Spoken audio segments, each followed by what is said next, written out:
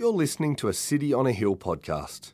We'd love you to use and share this podcast, but please refrain from editing the content without permission from City on a Hill. If you'd like to know more about our church, or if you'd like to donate to the work of City on a Hill, please visit cityonahill.com.au. Riches do not profit in the day of wrath, but righteousness delivers from death. When the wicked dies, his hope will perish, and the expectation of wealth perishes too.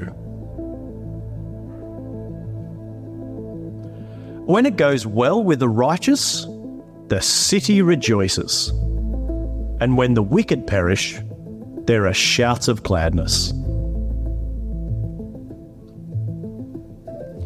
When the wicked rise, people hide themselves, but when they perish, the righteous increase.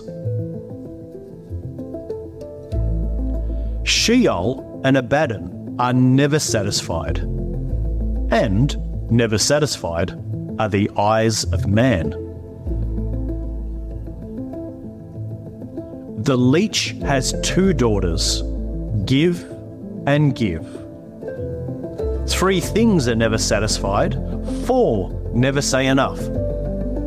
Sheol, the barren womb, the land never satisfied with water, and the fire that never says enough.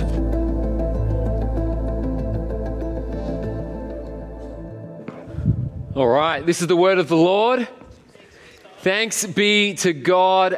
Wonderful to be with you. If we've had a chance to meet, my name is Guy. Joy and privilege, as always, to serve as the pastor of this church, a church committed to knowing Jesus and making Jesus known. Special welcome if you're new, if you're visiting, those joining us online, and also a big shout out. Can we make a lot of noise for City on Hill Wollongong, who are joining with us live via broadcast as well. This morning, we reach the final message in our series in the book of Proverbs, Wisdom in an Artificial Age. And we're going to land the plane by talking about a theme throughout the book of Proverbs, a significant one for us all, and it's the theme of life and the theme of death. As I was thinking about this theme in the book of Proverbs, my mind raced to what is now a famous speech that Steve Jobs gave, a commencement speech to students at Stanford University. It's the year 2005, a couple years before the launch of the iPhone. And he gets up before, hundreds of students to share a bit about his life, a bit about his story. And he talks about how he went to university and really had no idea what he was doing in life. And so after 6 months, he dropped out. But kind of looking back, that turned out to be the best decision ever. Because when he's 20 years of old, as many of you know, he starts this little project with one of his mates in his parents' garage. And of course, that little project is Apple, which grows to be this huge company. I think it's worth now, I read up, it's a net worth of something like $3 trillion and 200,000 employees worldwide. I mean, just incredible. But here's where it touches me listening to his words. It's not just his story of success and hard work and resilience, and all of that's really, really great and important. It's actually towards the end of his speech where Steve Jobs opens up about the realities of life and the realities of death. Listen in to what he shares with these young, enthusiastic students. He says, "When I was 17, I read that if you live each day as if it were your last, someday you'll most certainly be right. It made an impression on me.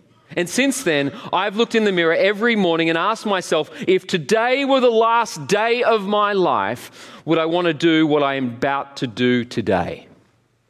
Remembering that I'll be dead soon is the most important tool I've ever encountered to help make the big choices in life. Almost everything, all external expectations or pride or fear of embarrassment or failure, these things just fall away in the face of death, leaving what is truly important." And then he says this: your time is limited. So don't waste it living someone else's life. You might be surprised to hear this, but Steve Jobs has a lot in common with the father that we hear from in the book of Proverbs. As we've seen throughout this series, Proverbs is the image of a father sitting down with his young, enthusiastic, optimistic son. And he is eager for his young boy to live a good life. He doesn't want him to waste his life. He doesn't want him to wake up in a bed of regret. He wants him to live well. And so the young man is met with a question, which is a question that's before us all today, and that is, how do you live a good life?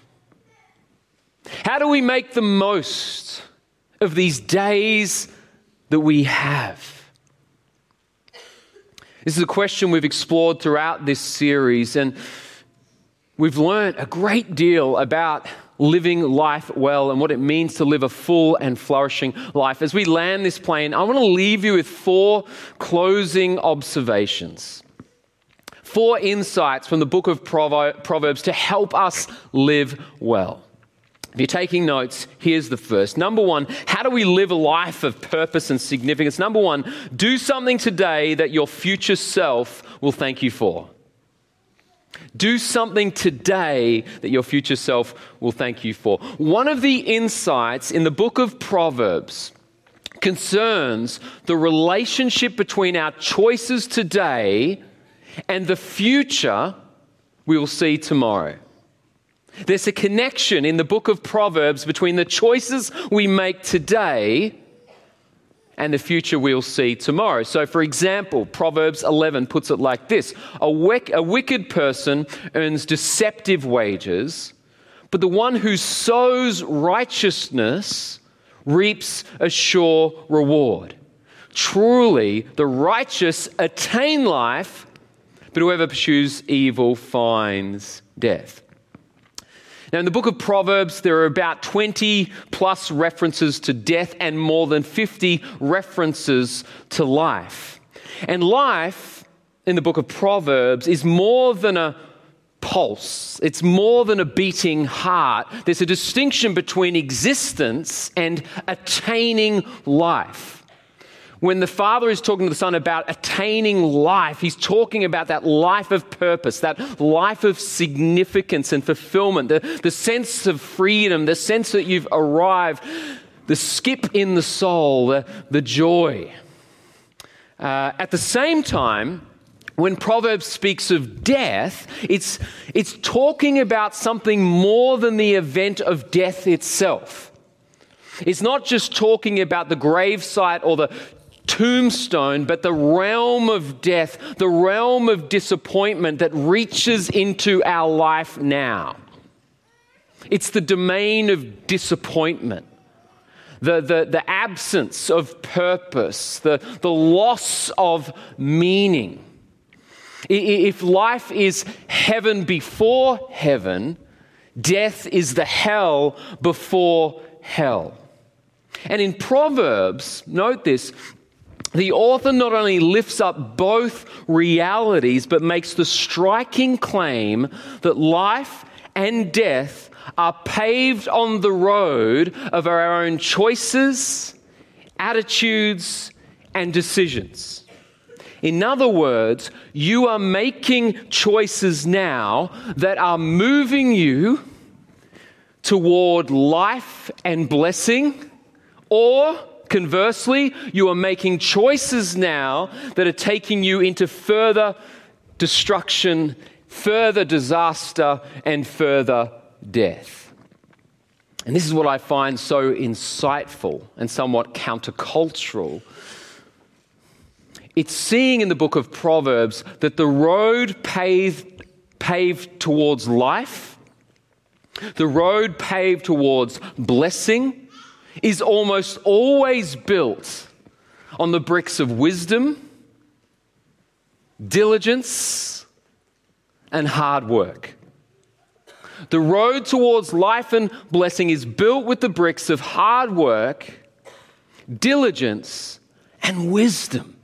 All right, think about all of the different topics that we have explored throughout this series, and you'll see that underneath them all are the bricks of wisdom, diligence, and hard work.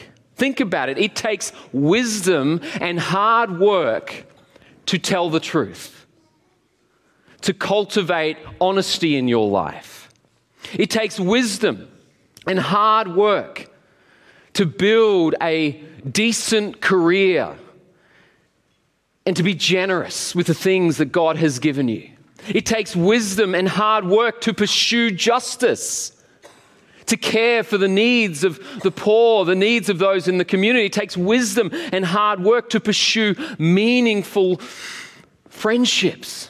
It takes wisdom and hard work to build a strong marriage and to remain faithful to your love. It means hard work and wisdom to build a life of integrity before God that's honorable in His sight. Almost everywhere you look in the book of Proverbs, you'll see that the road leading to life, the road leading to Him, the road leading to that glory is paved with the bricks of diligence, wisdom, and hard work. Conversely, that which is easy in life, the shortcut, the path of least resistance, the choice that serves our temporary desires, comfort, and immediate pleasure is almost always the fool's path leading to our own self-destruction and death. And so there is layered in Proverbs a warning for us all. There's a warning for us to be discerning, strike that, careful about the choices we make now. To be wise about the choices we make now, knowing that our choices today will impact the future we see tomorrow. One of my favorite novels, which I think illustrates this so well, is Oscar Wilde's The Portrait of Dorian Gray. How many of you are familiar with the book? Maybe you've seen the movie, the stage play was out recently. Dorian, young, enthusiastic, wealthy, affluent, good-looking guy, has the world at his feet.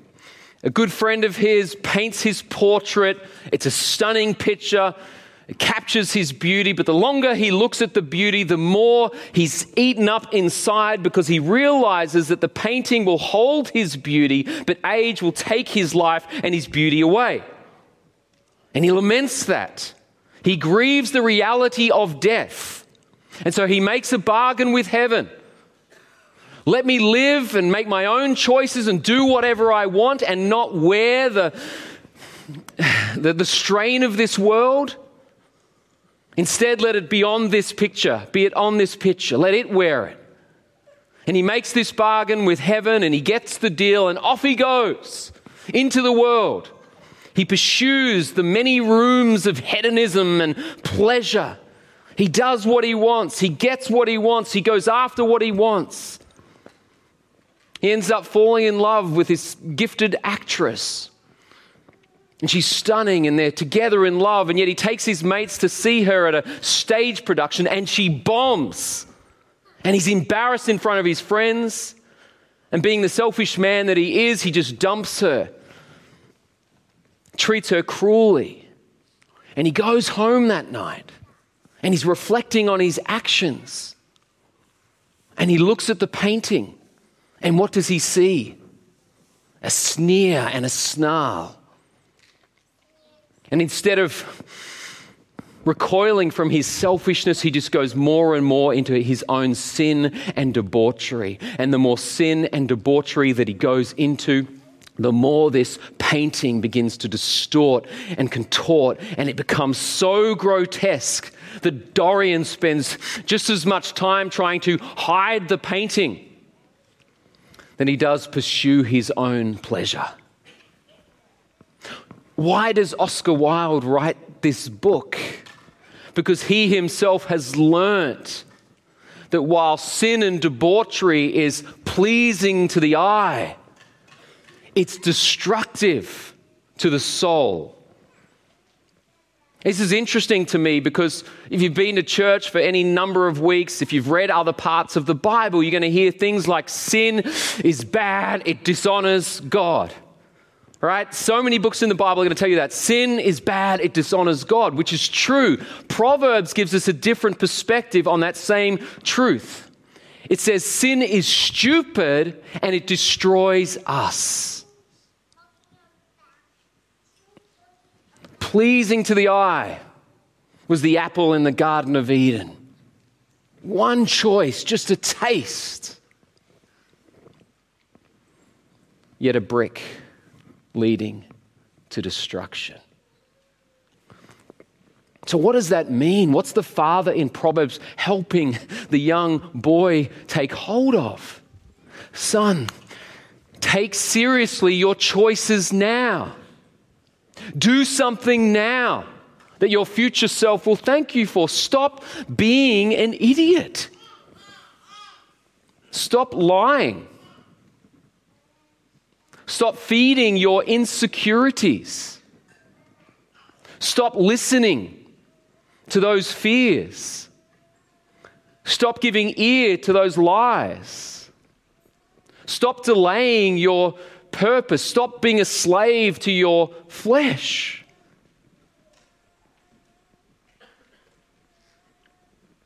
And start being wise. Start immersing yourself in truth. Start surrounding yourself with people who will encourage you and build you up and sharpen the sword. Start seeking to be generous with the things that you have. Start laying down those bricks of wisdom, diligence, and hard work. That's the first observation. Second, guard your heart. Proverbs 4, verse 20 says, "My son, pay attention to what I say. Turn your ear to my words. Do not let them out of your sight. Keep them within your heart, for they are life to those who find them and health to one's whole body. Above all else, guard your heart, for everything you do flows from it." You might want to underscore those words. Above all else, guard your heart, for everything you do flows from it. Now, we often think in our generation of the heart as a person's passion. You know, they put their heart into it, which is like put their passion and energy. In the ancient world, in Proverbs, the heart speaks for the essence of a person, the soul of a person. It's about emotions and desires, but it's also the seat of decision-making, the seat of the person's will. And you see what the Father is saying. He's pointing out that everything we do in life flows from here. Everything you think, everything you do, every choice, it flows from here. When I was a kid, I often heard the saying, the suit maketh the man. Anyone hear that growing up as a kid? I was like the one kid, two people, great. Right? The suit maketh the man. And it's no surprise that we have slogans like this because our culture is obsessed with outward appearance. We invest so much time, so much money trying to project a particular image. And let's be honest, religious people can be some of the worst. They just have different categories of what looks impressive. Right? In Jesus' day, an entire religion was built with people who projected this outward appearance. But according to Proverbs, that's not what makes a man, that's not what makes a woman, that's not how life works. The heart is what matters. It's the heart that will determine your steps. It's the heart that will define who you are and how you will act and where you go. In the same way, you might see a plane flying through the night sky and you see the wings that give it some direction and the tail that helps navigate. At the end of the day, though, we know it's the cockpit that serves its destination and its direction. It's the cockpit that dictates where it will go. Your heart is the cockpit of your life that determines the direction, the destination that you are heading in. Jesus makes the exact same point in the New Testament. Jesus says a good man brings good things out of the good stored up where? In his heart. An evil man brings evil things out of the evil stirred up where? In his heart. For the mouth speaks what the heart is full of. Think about that. If you allow negativity to take root in your heart, if you give oxygen to those lies, if you allow those lies to burrow in and calcify, if you tolerate false gods, make room for worldly ambition, if you let them into the cockpit of your life and give them the wheel, then it's only a matter of time before those lies, negativity, false ambitions, counterfeit gods to direct you to destruction, darkness, disappointment, death. But if you protect your heart, if you invest in your heart, if you pursue wisdom, if you allow God's word to take root, if you start immersing yourself in the Spirit of God and the things of God, then your heart and life begin to soar. Why? Because everything you do flows from this. And so what's the application? Really, it's right there. It's simple. Above all else, guard your heart. I don't know what you think of when you hear the word guard your heart. I picture a bouncer at one of the nightclubs in the city out the front dictating who gets in and who stays out. What are they, like 6'8"? Sleeves, tattoos, more muscles than neck. Like one of those guys. Guarding who gets in and who stays out.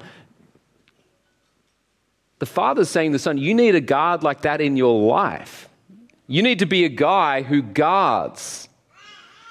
That you welcome in what is good, what is godly, what is going to direct you toward the future that God has for you. You need to welcome that in, and what is not good for you, what you know is going to steer you away, what you know is going to corrode the soul, eat at you, bring you back, hold you. You need to guard and say, keep out.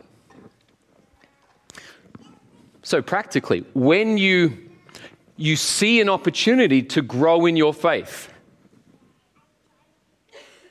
you welcome it in. When you see an opportunity to immerse yourself in God's word, saturate yourself in God's Spirit, to be in step with God's will and God's... You open the door, you welcome it in. I need more of this in my life. I need more of God's word, more of His Spirit, more godly friends. I want to welcome that in. But when lies and half-truths come knocking at the door of your heart, when the appeal of worldly ambition, when the appeal of worldly sin comes knocking at your door, and part of you is like, man, it's appealing to my eye, you don't welcome it in. You don't offer it scones and tea. You send in the bouncer. You lock the door. You guard your heart. This is where Christians and I'm speaking to the Christians at this point particularly, this is where you need to be discerning about the company you keep and the content you consume. If you're a Christian here, you need to be discerning about the company you keep and the content you consume. And we've talked a lot about this idea of friends and the influence of the company we keep, right? Bad company corrupts. Hang out with 3 morons, you'll be the 4th. You need to be discerning about the company you keep, the people you surround yourself with, the people you look up to, listen. You need to guard your heart. And at the same time, you need to be discerning about the content that you consume. I remember, and this is like a throwback, but I remember years ago, I can't remember how long now, when Game of Thrones came out. Does anyone remember when that came out? Anyone? No one's going to say that. Years ago. 8. Did you say 8 years ago? Wow, that's very precise. Pretty sure. So Game of Thrones comes out and people are going nuts. This is the best show. It's amazing. And people particularly, because they know I'm into like movies and drama and all that, they're coming up to Guy, you are going to absolutely love Game of Thrones. Christians are telling me this will be your favorite show. I'm like, all right. So I sit with my wife. We put on Game of Thrones. I think it was 18 sex scenes before I turned to my wife and she turns to me and we're like, is this appropriate? Is this helpful? Right? Like I'm pretty culturally engaged, but there comes a point in time where you're watching and consuming content where you need to ask a question, is this good for my heart?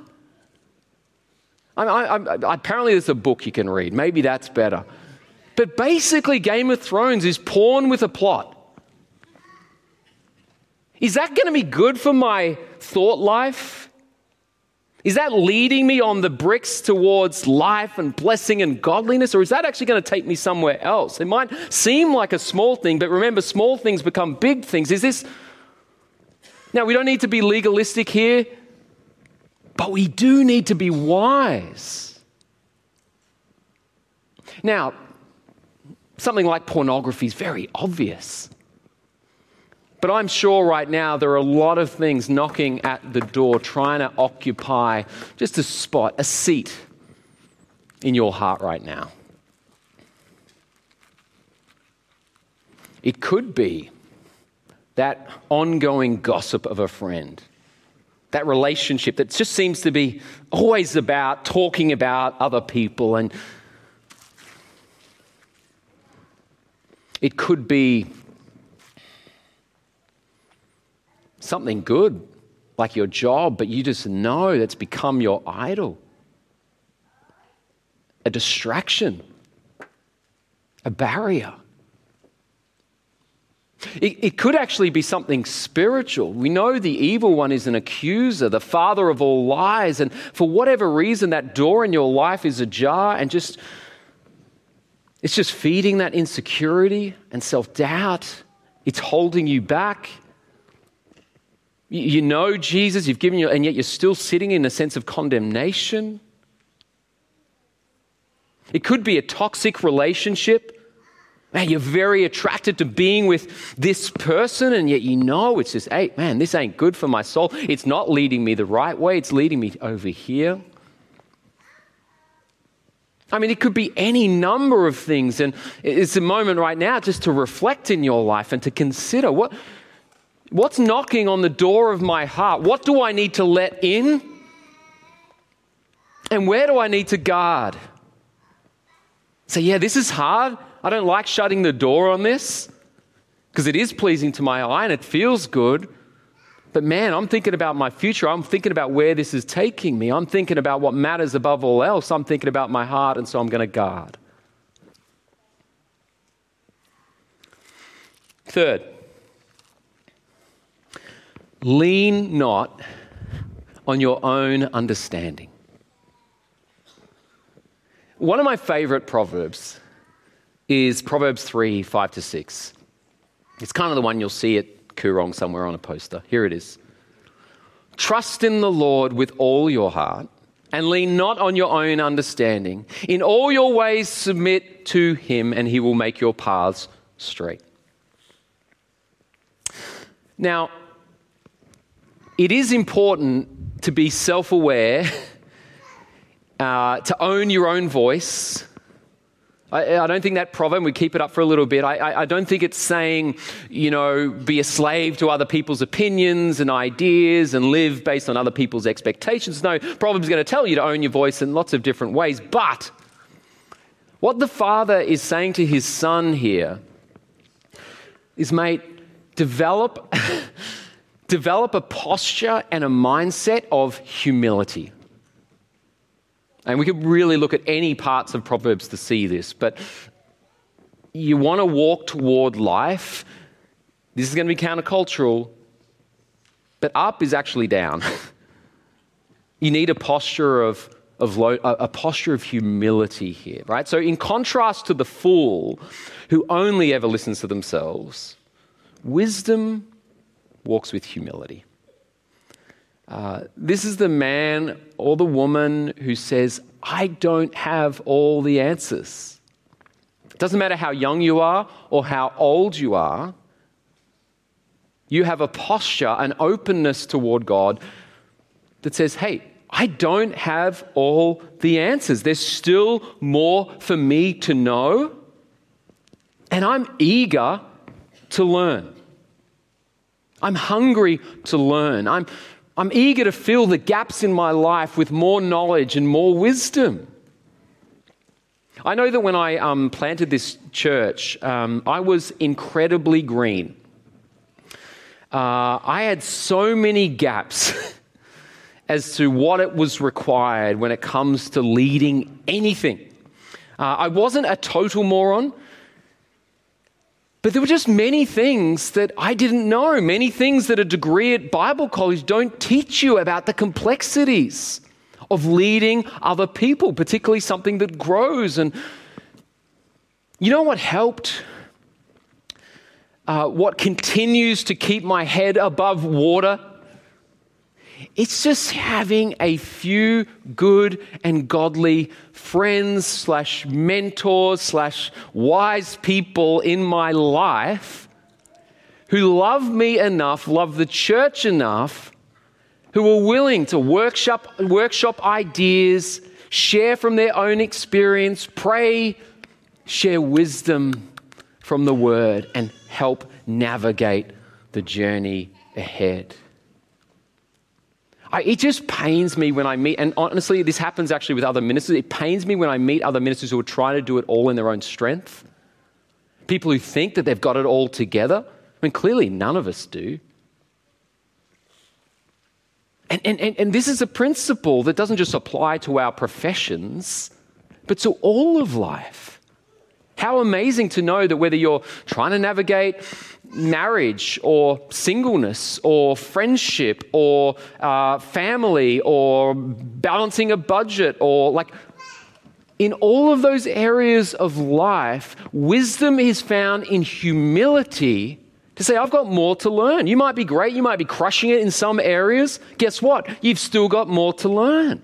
How good it is to be in the body of Christ, because here are people with different experiences, different gifts. Bring that wisdom together.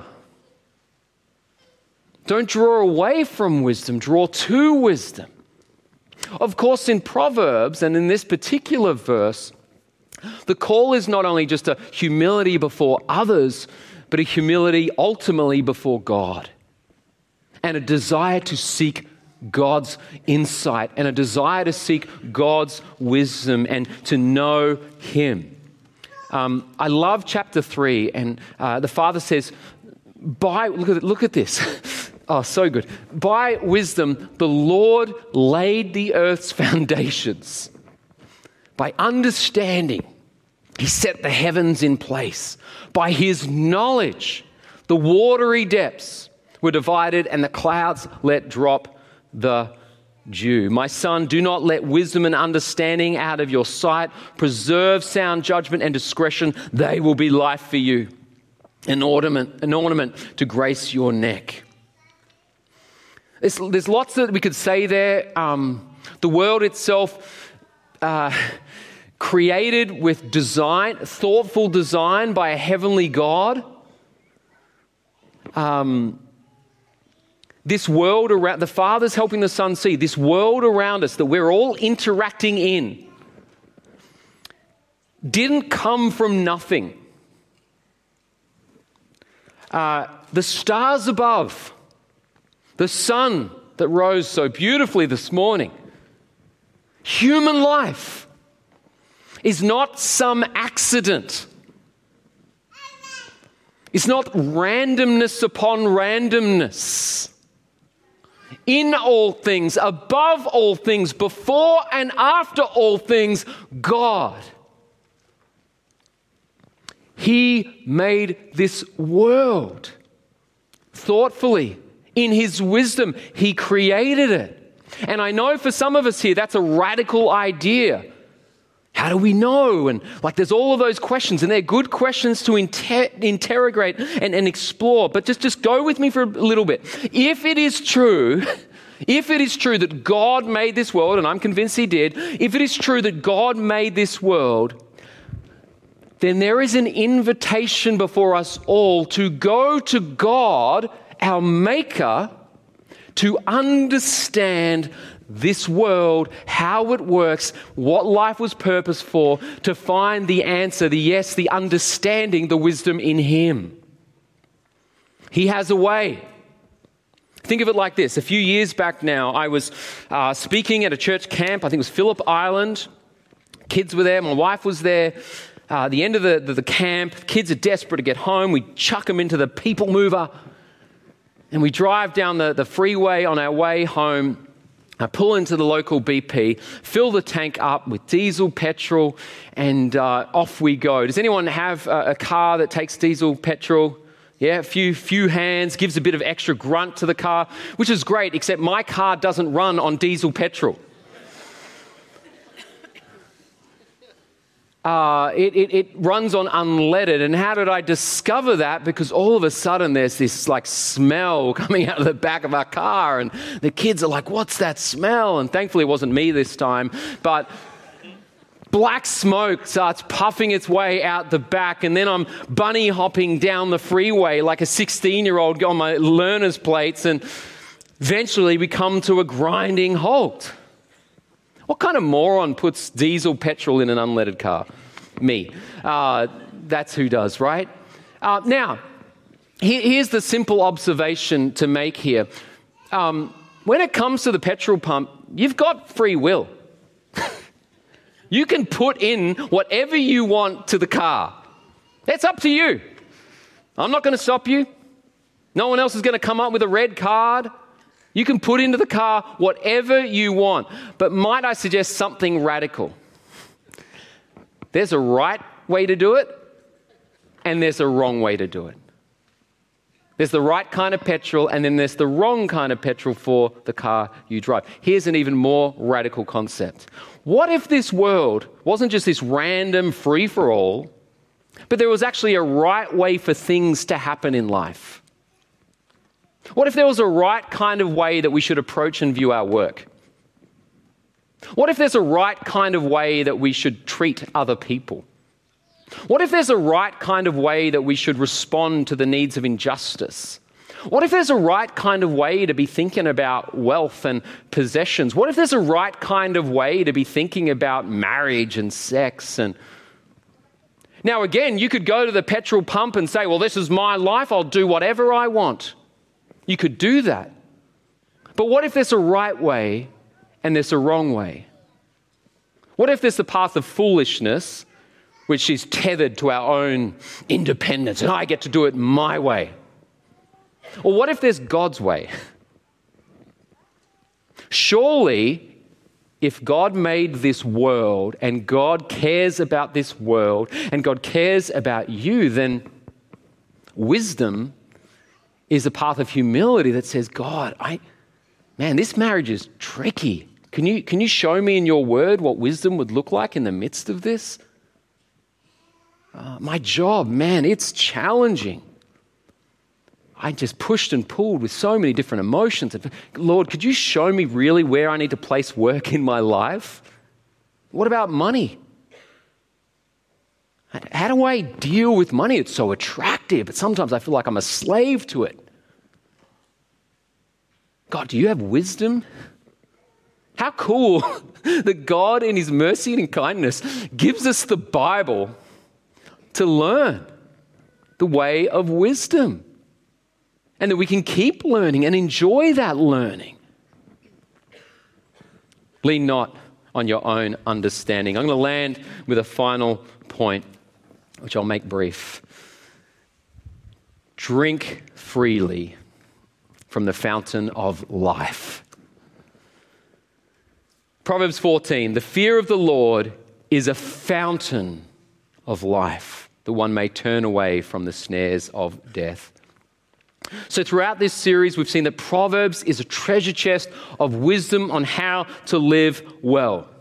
And of course, we've learned about the significance of pursuing good friendship and the power of words and the importance of working diligently and developing healthy attitudes towards wealth and possessions. But one of the big problems is recognizing that prosperity and success and a great career and even a great circle of friends doesn't equal a meaningful, successful, joy-abounding life.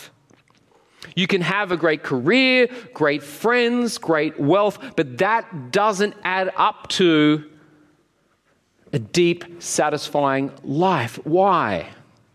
I remember an interview with an actor named Josh Radnor. Some of you will be familiar with his work. He loved his craft and he loved acting. He says this, he says, I fell in love when I was 16. It wasn't with another person, it was with the theatre.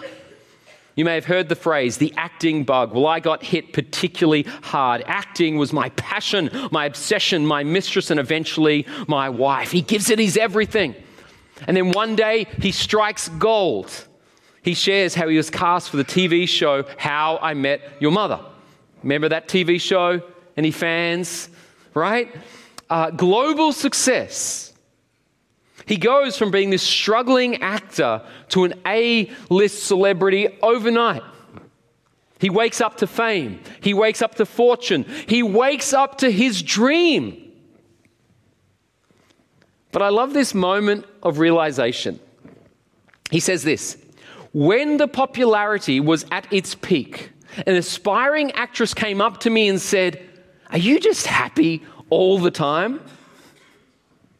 It's an honest question, because that's what most of us believe. We tell ourselves if we could just land that dream role, land that promotion, get into that company, be with that guy or that girl, if I could just, then I'd be happy all the time. And Josh says he laughed at the time, but the joke was ultimately on him. Why? Note these words. He said, I'd bought into the not uncommon notion that when I taste success, when I get over there, then I'll be happy. But the strangest thing happened. As the show got more successful, I got more depressed. Man, I love his honesty. Very rare to hear people talk about what's really going on. The more I entered success, the more I saw my dream come true, the more empty I became. How can that be? This is where Proverbs is so transformative, so powerful, because amidst all our searching, amidst all of our working, amidst all of our serving, the Father says to the Son, Son, the fear of the Lord, right? A right relationship with God, a worshiping of Him is a fountain of life. You hear what He's saying? Life isn't found in landing the dream job. Life isn't found in fame and fortune or that partner or that experience. Life, listen, is found in God and God alone. You can have everything of this world, but without God, you have nothing. Wealth minus God equals nothing. Knowledge minus God equals nothing. Justice, friendship, marriage minus God equals nothing. Or let's just flip that for a moment. You might be struggling to pay a bill. You might feel like you're swimming in debt. But if you have God, you are what the Bible calls rich. Rich in the things that truly matter. You might have struggled in your education, swimming around, not sure of your purpose, and maybe you're in a job that isn't that satisfying. You're not where you feel you would like to be, and yet you know God. You're drinking from His fountain. You have life. You may have the worst friends, gossipy friends, disloyal friends, friends who eat food with their mouth open, friends. Man, you have Jesus in your life. You got the best friend. You might be struggling with relationships. You've never had the opportunity to find the one. Or maybe you're married and it started off great, but it's just fallen apart at the seams. It's not what you'd hoped for. It's not what you dreamed for. And yet you get to drink from the fountain of living water. If you're a Christian, don't ever tell yourself that you're missing out. I'm not saying that life is rosy and everything goes exactly how you want. I'm not saying any of that. But in Jesus, if He is in your life, if you're drinking from the fountain, you lack no good thing. This is the good news of the gospel. Jesus, the Word made flesh, the wisdom of God revealed, pursuing us even in our folly, even when we were building those bricks towards destruction. He comes and rescues us and offers us living water. He offers you a depth of meaning. He offers you a depth of purpose. He gives us forgiveness. He gives you hope. And so wherever you are today, as we close this series, let me call you to drink freely, to draw near to God. You might have been coming to church for a long time, and yet you feel dry.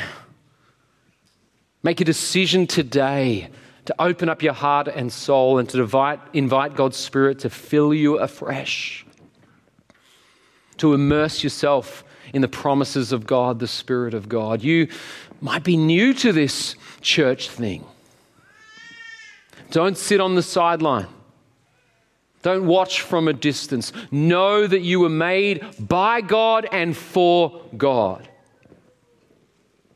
And He wants you to encounter the beauty, the truth, the relevance of Jesus. If that's you, man, we'd love to support you in taking that step to drink freely from the living water. I want to give you a few moments to stand and stretch, and then we're going to jump up for some Q&A. Thanks for submitting some questions. We've got some great questions. We've got time to answer a few of them as we bring together this final week in our series of Proverbs. So we're just going to dive straight in. Question 1. How can I discern whether the desires of my heart are God-given or not? Great question, Guy. Yeah, I think that's an excellent question, because we know that when we become a Christian, we're inviting the Holy Spirit to work in our life, and a process, what theologians would call is a sanctifying work of the Spirit begins.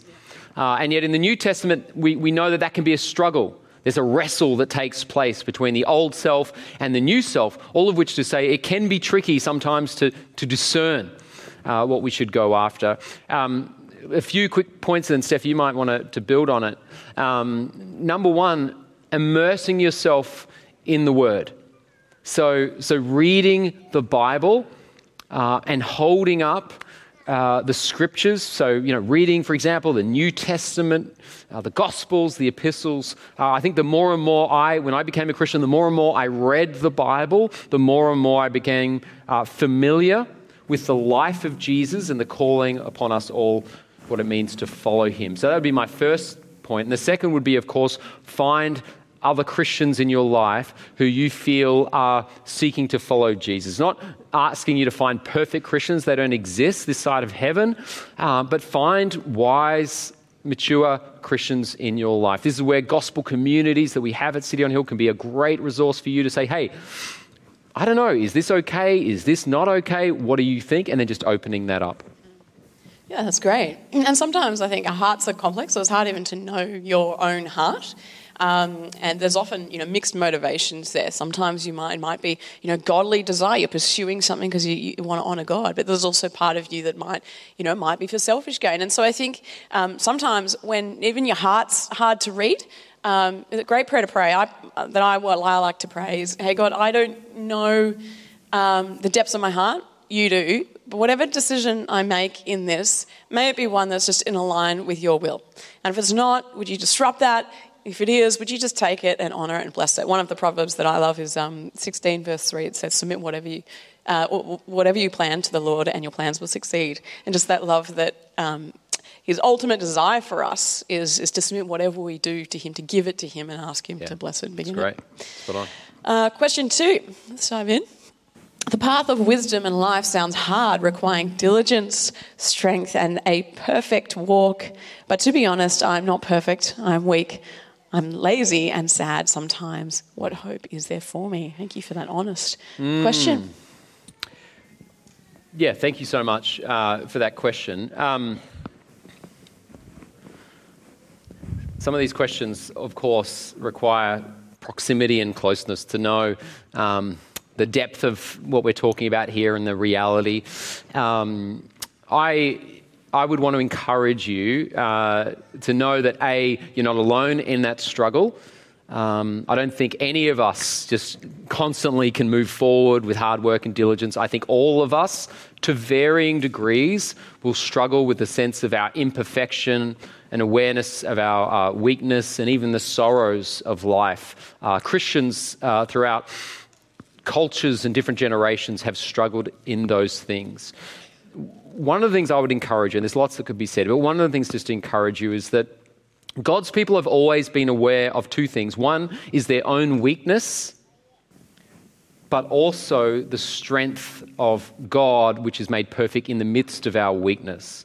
And so rather than letting your, in this case, the words of weakness and sadness and imperfections draw you away from God, might I encourage you to bring those things to God and say, Lord, could you use these things to create in me a life of honour towards you?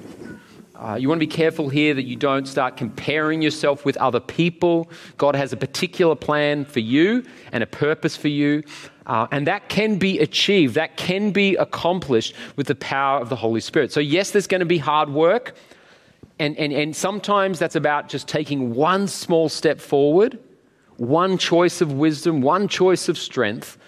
But ultimately, as a Christian, we're submitting ourselves, surrendering ourselves to God, trusting that his power is made perfect in our weakness. Amen. That's great. Let's dive to our third question, and this will be our final question for this morning. In Proverbs chapter 3, verses 5 to 6, what does paths straight mean? Does this mean that everything will go right if I submit my plans to God? What do you think, Steph? Well, I guess it kind of depends on what you and the Bible views as right. And, I love, Guy, the point that you landed on, that as we fear the Lord, that's the fountain of life. That vision of life that is offered to us in Jesus is so rich, so beautiful. As Guy shared, it's not that everything will end up rosy or even as we hoped or intended it to go. Sometimes we're going to experience heartache. Sometimes we're going to experience trauma. Sometimes things are going to happen to us that come from left field that we didn't hope for. And yet in that, the one who sets themselves on the path of life, fear of the Lord, of trusting in God, knows that there's a hope that we have in the midst of that. There is a promise of God's love, or his faithfulness, of his presence, of his care, of his kindness, of his daily mercies, and ultimately the hope and the promise of life forever with him. A beautiful picture of the kingdom of God to come, where there'll be no more crying or mourning or pain. The old order of things has moved away, and so path straight. I think that's the path that we're on,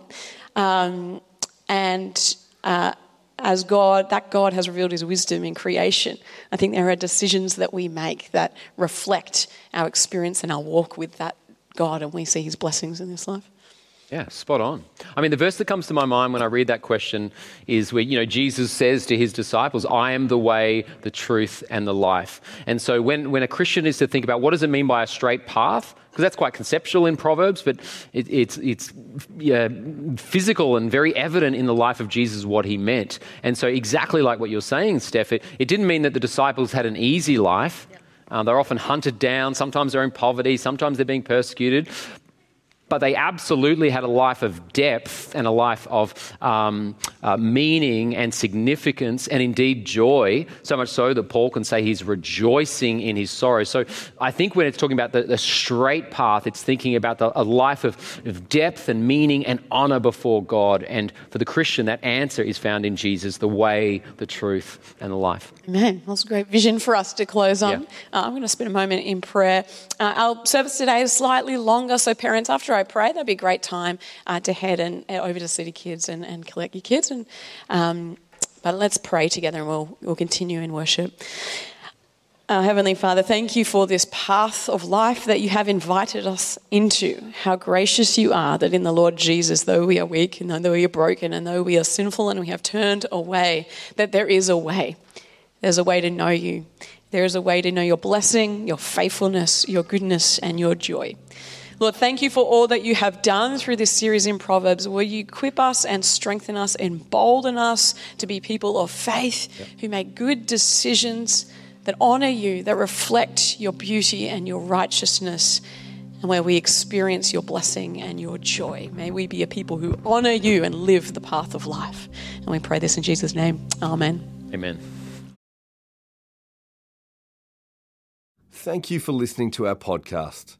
If you'd like to know more about our church, or if you'd like to donate to the work of City on a Hill, please visit cityonahill.com.au.